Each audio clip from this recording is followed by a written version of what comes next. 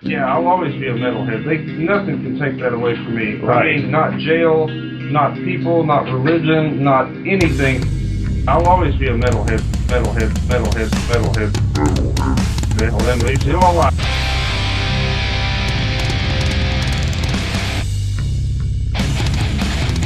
You're listening to the Great Metal Debate Podcast.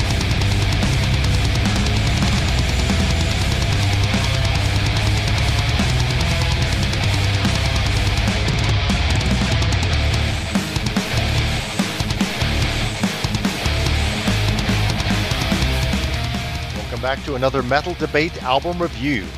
Today we're looking at the new release from US power metalers Immortal Guardian, entitled Unite and Conquer. Immortal Guardian are a four-piece band which have released two previous full-length albums, 2018's Age of Revolution and Psychosomatic in 2020. I reviewed the latter album at the time of its release, generally very positively, and was excited to see the band putting out new material this year, especially having seen them live in the interim.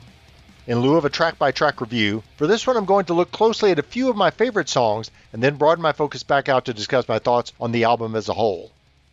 I'll begin with what is the album's first track, Ozona.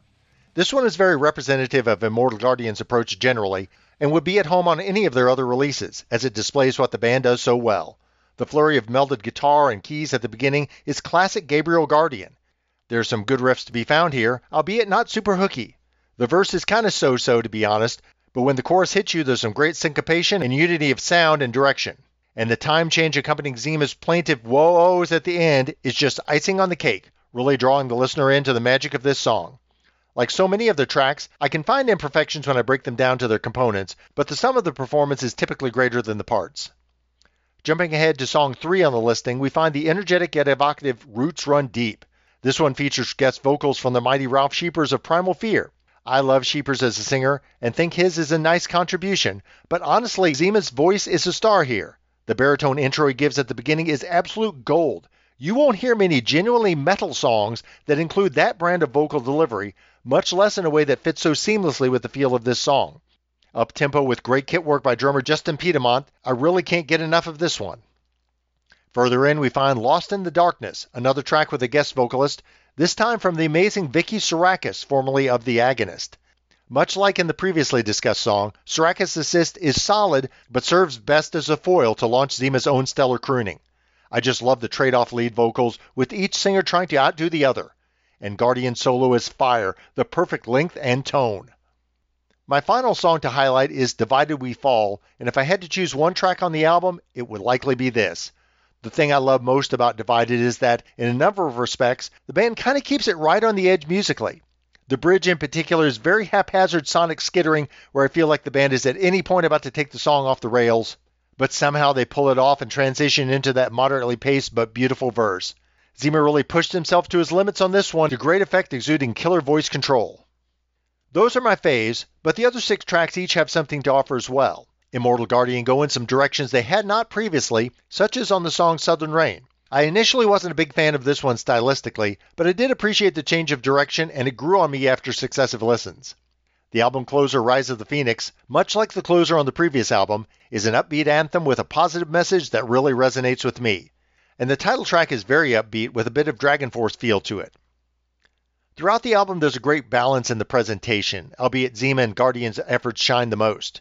In addition, and as someone who's a fan of listening to an entire album through from the beginning to end, there's a nice mix of styles and tempos. I never got the sense listening to this I was hearing the same song over again. Each track has something unique to say and does so. I'll admit, I'd not given Carlos Zima his proper due as a singer, initially in my own mind lumping him with a subgroup of singers having surface vocal similarities. But Zima is a hell of a singer, and he definitely proves it on this album with some of his best performances to date. I've already discussed his efforts on the tracks Roots Run Deep and Divided We Fall. We haven't touched on Dia A La Vez, a song where he opens himself up to some ranges he hasn't on any previous Immortal Guardian track, so very beautiful and in some parts almost feminine in his delivery. And the album finale Rise of the Phoenix has him evincing stellar pitch, able to convey emotional subtleties before exploding into a scream machine. Gabriel Guardian is truly remarkable in his approach, utilizing both the guitars and keys as true twin lead instruments. Of course, there's plenty of keyboards in metal music, but so often they are relegated to providing atmospheres or filling gaps in the sound. There's some of that here too, but more often Guardian has the keys in the foreground, bringing loud, tight notes and driving that lead melody. For example, the track Echoes has the guitar and piano fused together in the intro, pushing the pace and bringing a fresh, heavy, yet cohesive sound. The keys also make their appearance successfully as primary leads, along with the guitar, in the breaks for Rise of the Phoenix and Perfect Person.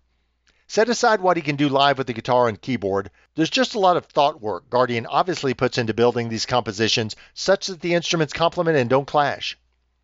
I'm not going to claim this album is necessarily a better release than its predecessor, Psychosomatic, which I think had some real strengths, particularly as a unique musical and lyrical snapshot of that era.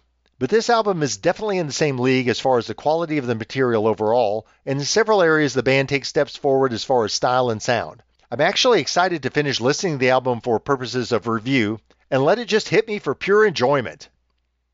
The U.S. power metal community has made great strides in the past 10 to 15 years, and Immortal Guardian is representative of that leap in quality of material. I'm giving Unite and Conquer an 8.5 out of 10 rating. It's really good, and absolutely worth your time to check out. I don't know if it'll make my top 10 best metal albums of 2023. There's some great ones to consider this year, but it is certainly in the mix. Support Immortal Guardian by purchasing Unite and Conquer from M Theory Audio, and be sure to watch their social media accounts for upcoming shows at a venue near you.